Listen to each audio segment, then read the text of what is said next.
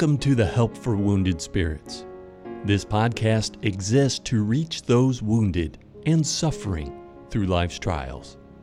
And now your hosts, Dr. Doug Carriger and Mrs. Stephanie Wesco.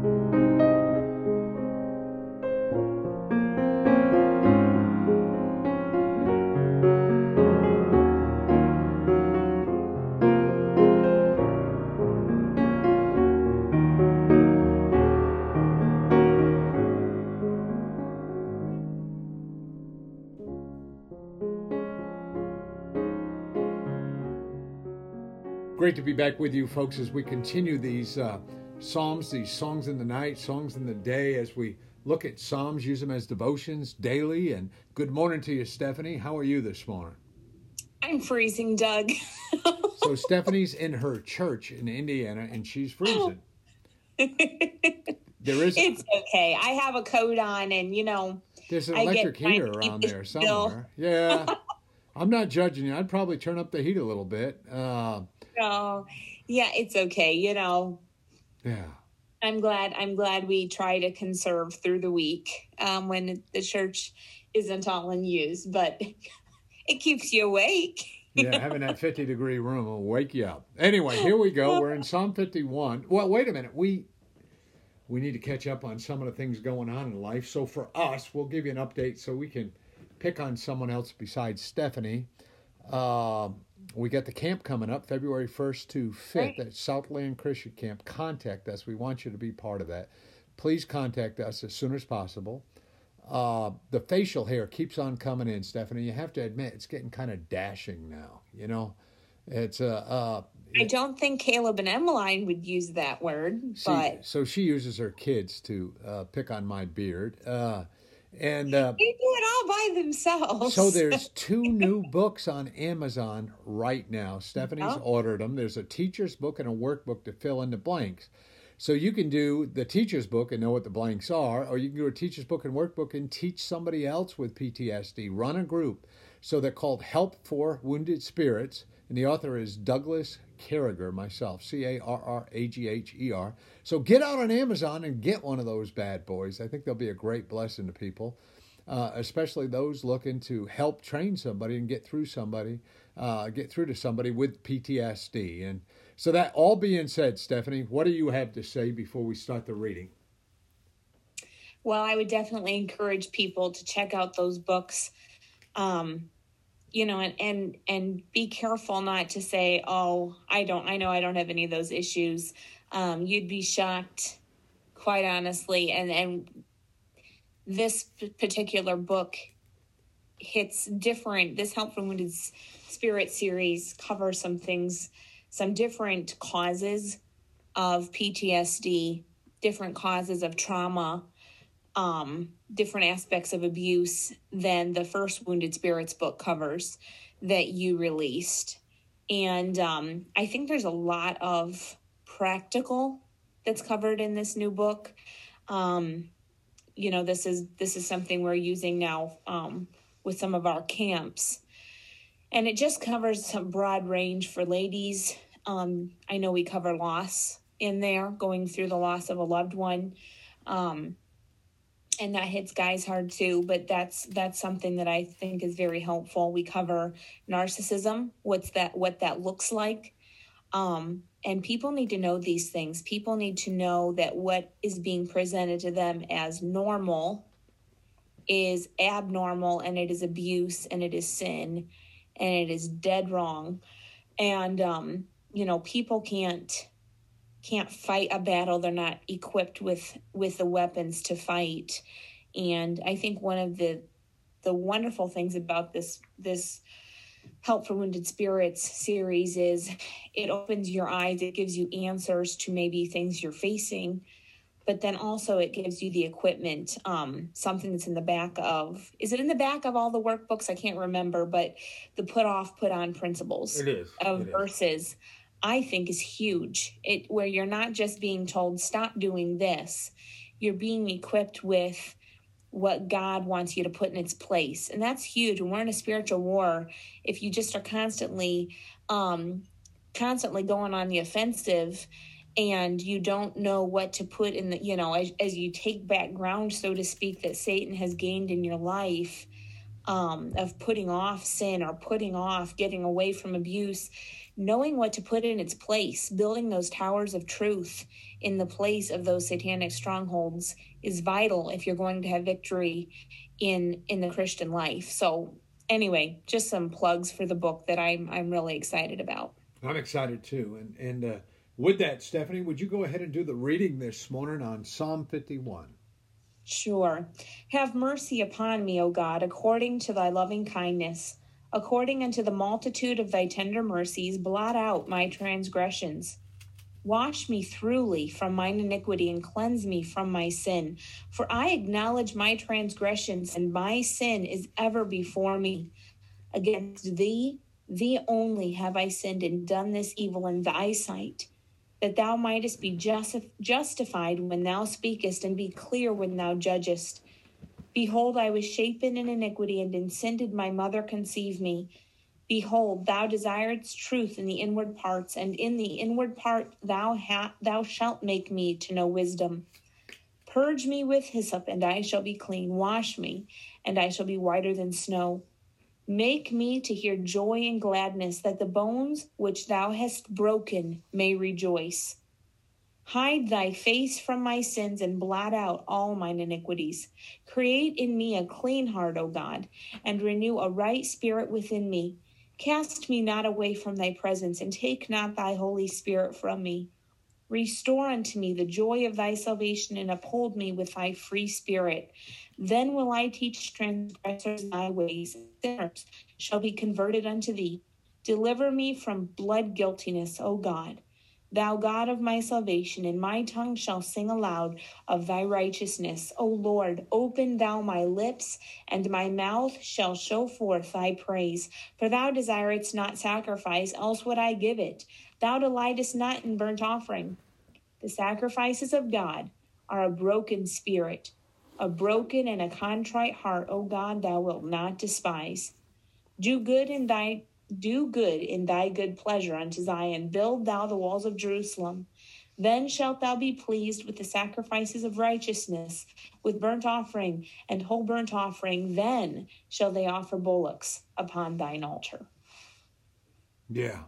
Wow. And there's so much going on. I think we need to remember that as we started out that psalm, we see dirt and we see cleanse me. And remember, in Jewish tradition, especially in that day, bathing, new clothes, it represented a new beginning.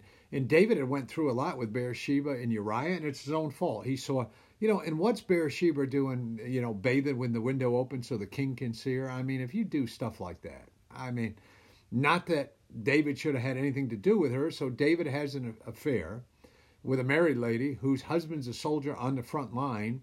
David sends for him to come home because he was afraid that he got her pregnant, so that this soldier would know his wife in a biblical way, and then he would think the baby is his, and David would be. That's the way sin is, Mm-hmm. And so it's like dirt to the body, So we scrub that dirt off. We have to cleanse ourselves from the sin. We have to represent that new beginning. So Uriah was sent. He came back. Uriah had to be sent to the battlefield, and he was killed. And so here we are.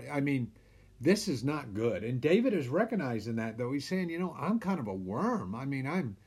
I have this dirt all over me that I need to be cleansed from. And when you think about this case, Stephanie, what comes to your mind? Well, the first thing that comes to my mind is, when you know the background of this story, is once you've told one lie, you got to keep going. You have to either you confess it and forsake it, or you have to keep the ball rolling. And this is very real because I have watched this happen in real life, where one lie is told, and then the lies keep growing. The whole web has to keep being spun larger and larger and larger to keep all, and it leads to narcissism, because you have to stay in utter control of everything and everyone around you to keep all of your lies intact, to keep your web from being at all damaged.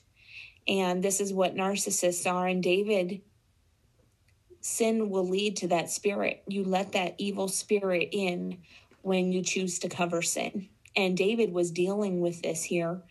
And, God brought Nathan to David.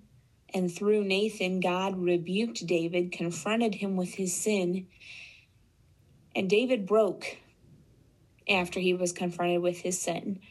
And he realized at that point that God could have struck him by the law. David deserved to be stoned to death on multiple counts. He deserved the death penalty because of what he had done with Bathsheba and because of what he had done with Uriah. And that's what God confronted him with. Of David, you deserve to die for this. And out of David's own mouth, he gave his own death sentence. When then Nathan looks at him and says, "Thou art the man." And so the first thing that I would say coming out of this is, Doug, that hits me is if you're covering sin, if you have created a web to cover one lie, to cover one sin, you either confess it and forsake it, or you keep spinning that web. You keep destroying your life more and more. You destroy others around you. And, David was a king. He was a quote unquote godly man. David, after sin with Bathsheba, after he gives the orders for Uriah to be taken to the front of the line and then everyone else to draw back, knowing that it would result in Uriah's death, he gave Uriah a death sentence. After all of that, David still looked great on the outside. He was still performing as a great Christian, to put it in today's terms. He was still a great Christian leader. Saying all the right things, doing all the right things. Yeah. He was still sacrificing all of this. But God saw all of this. And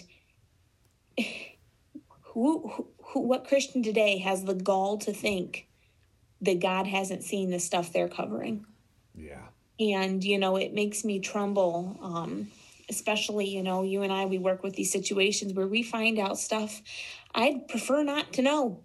I'd prefer not to know that people in whatever realm of leadership they're in are doing some of the heinous stuff they're doing. Yeah. But it leaves me going to God saying, "Search me, O God, and know my heart. Try me and know my thoughts," because we are all capable of doing what David did. Right. None of us is more spiritual than him. And to ask God to create in us that clean heart and to come before him, begging him for his mercy on us.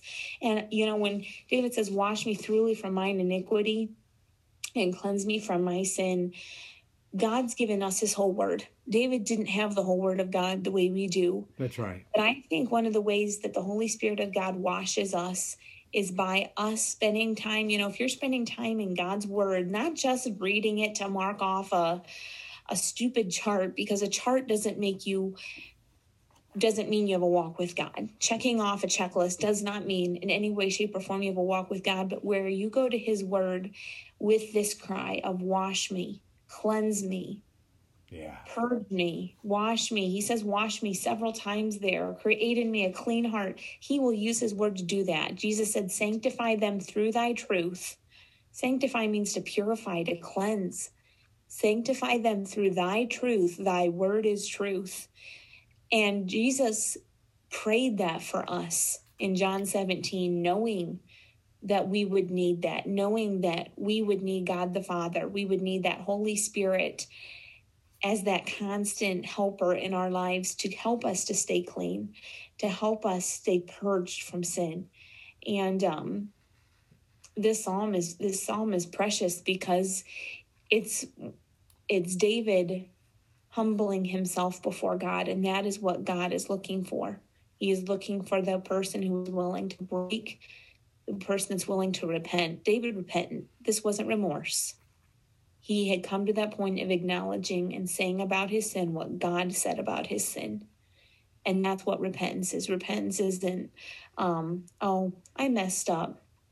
I've heard it said, of people that I know that are narcissists, and they're saying, "Well, I maybe messed up, or I maybe didn't do everything perfect in that realm. It's like, no, how about you be honest and call your sin what God calls it?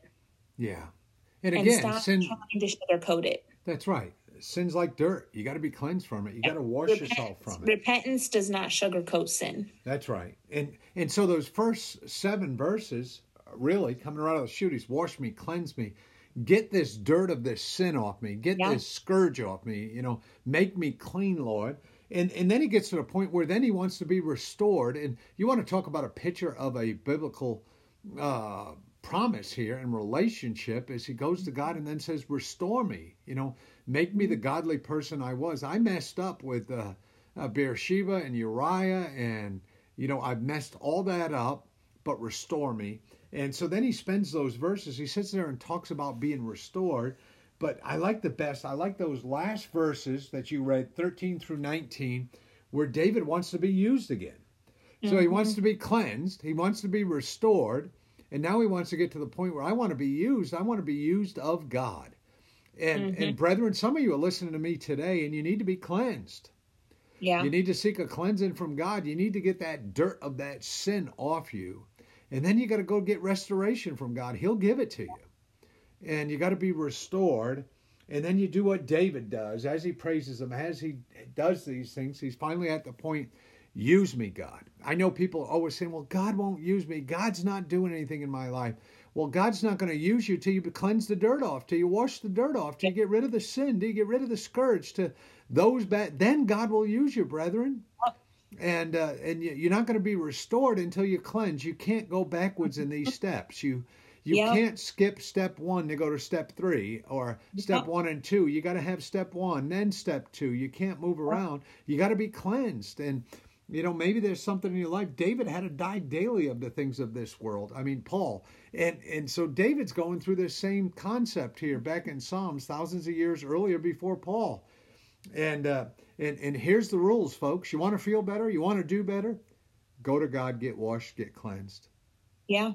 And then get restored, and then he'll use you. And and this is this same step.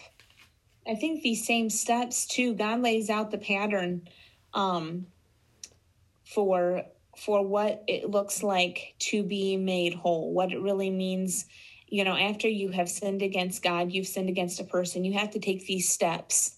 And, you know, when we're speaking to, you know, many people who have been through trauma, they've been through maybe abusive situations, they've been through situations where a person has, be it emotionally, mentally, physically, however, spiritually, has abused them, and that person wants to just go to the restore. You know, let's just get along, let's all just be one happy family. And a person's not willing to go through those steps for what a restoration looks like. Restore is at the end of the process. Restoration of a relationship is at the end of the process. And I think it's very important for an abuser to realize, if you have hurt someone, if you have lied to someone, if you have broken someone's trust, you don't even have to go to the level of quote unquote abuse. If you have lied to someone, if you have deceived someone, or lied about someone. Yeah. And then you just think everything should be hunky-dory. You need to read Psalm 51, because God makes it very clear what the process is to be. There has to be that cleansing. There has to be that seeking of forgiveness. This is a process. You know, forgiveness is offered, but if you don't repent of your sin and seek that forgiveness is not received, and it is not put on your account. Yeah. Yeah. I think that's very important as we, you know, think of the demographic here of people listening. The sacrifices of God are a broken spirit, a broken and a contrite heart. Oh God, thou wilt not despise. Going to someone who you've hurt and saying, there was just a small misunderstanding between us, is not a spirit of a broken and a contrite heart. That is pride and arrogancy. And that's remorse at best. Yeah. That is not repentance. And I truly believe there's no way David did not have seasons of remorse over what he had done in that year. between when Uriah died and he took Bathsheba as his wife to when Nathan confronted him. I firmly believe there had to have been moments that David felt great remorse for what he had done, but it didn't count as repentance. Yeah. Yeah. And David had to come to that point of brokenness over what he had done. Yeah, and that's the principle. That's the picture. The practical side is when the prophet approaches you, the pastor, the friend, whoever, when Nathan comes to you, you're Nathan, and said, dude, you messed up. You need to get right. David gets right. I mean, he's publicly saying things in verse 14. I mean, David gets right. He puts it out there. And that's what we need to do. So the practical side is, folks, is we need a cleansing probably every day from the sin of this world. Yeah. I mean, granted, we're not having affairs with a woman across the street who left a curtain and window open so the king could see her, call her over and or go see her. I mean, but we all need cleansing. We all of us need to be restored. We need restoration. God is about restoring people. God is about restoring relationships and those restoration processes. And then God will use you. He used David here. So as we're looking through this, Stephanie, I mean, what song is coming to your mind? Are you at a place where you're thinking things like nothing but the blood of Jesus? I mean, what song is on your heart? I was going to go with Search Me, O God. Okay. You're the song person. Okay. I'm going to do the I don't know. I might just do all three verses. They're pretty short. Search me, O God, and know my heart today. Try me, O Savior, know my thoughts, I pray. See if there be some wicked way in me. Cleanse me from every sin and set me free. I praise thee, Lord, for cleansing me from sin. Fulfill thy word and make me pure within. Fill me with fire where once I burned with shame. Grant my desire to magnify thy name. Lord, take my life and make it wholly thine. Fill my poor heart with thy great love divine. Take all my will, my passion, self, and pride. I now surrender, Lord, in me abide. Boy, that's great. Thank you so much. Hey, listen to everything Eric's got to say to you today. Remember, go to God, get cleansed. Go to God, get cleansed, get restored, and get God to use you. Beg him to use you. He will. He'll set you out there.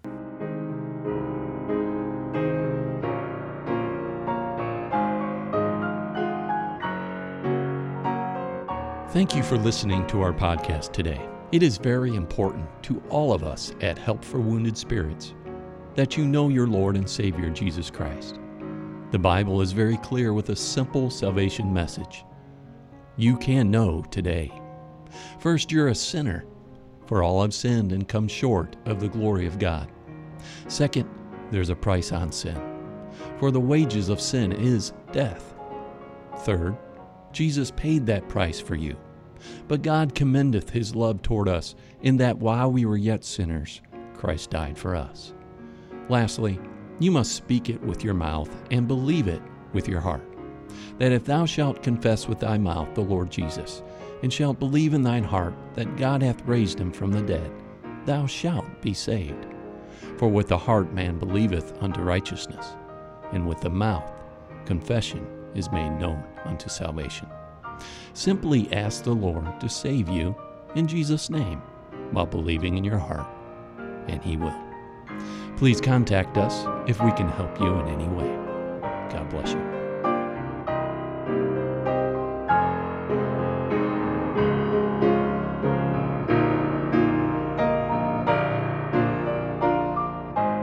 Doug and Stephanie, thank you for listening today. We hope this podcast has been a blessing in your life. For helpful resources, more information, or to donate to help this vital ministry, visit us at woundedspirits.com.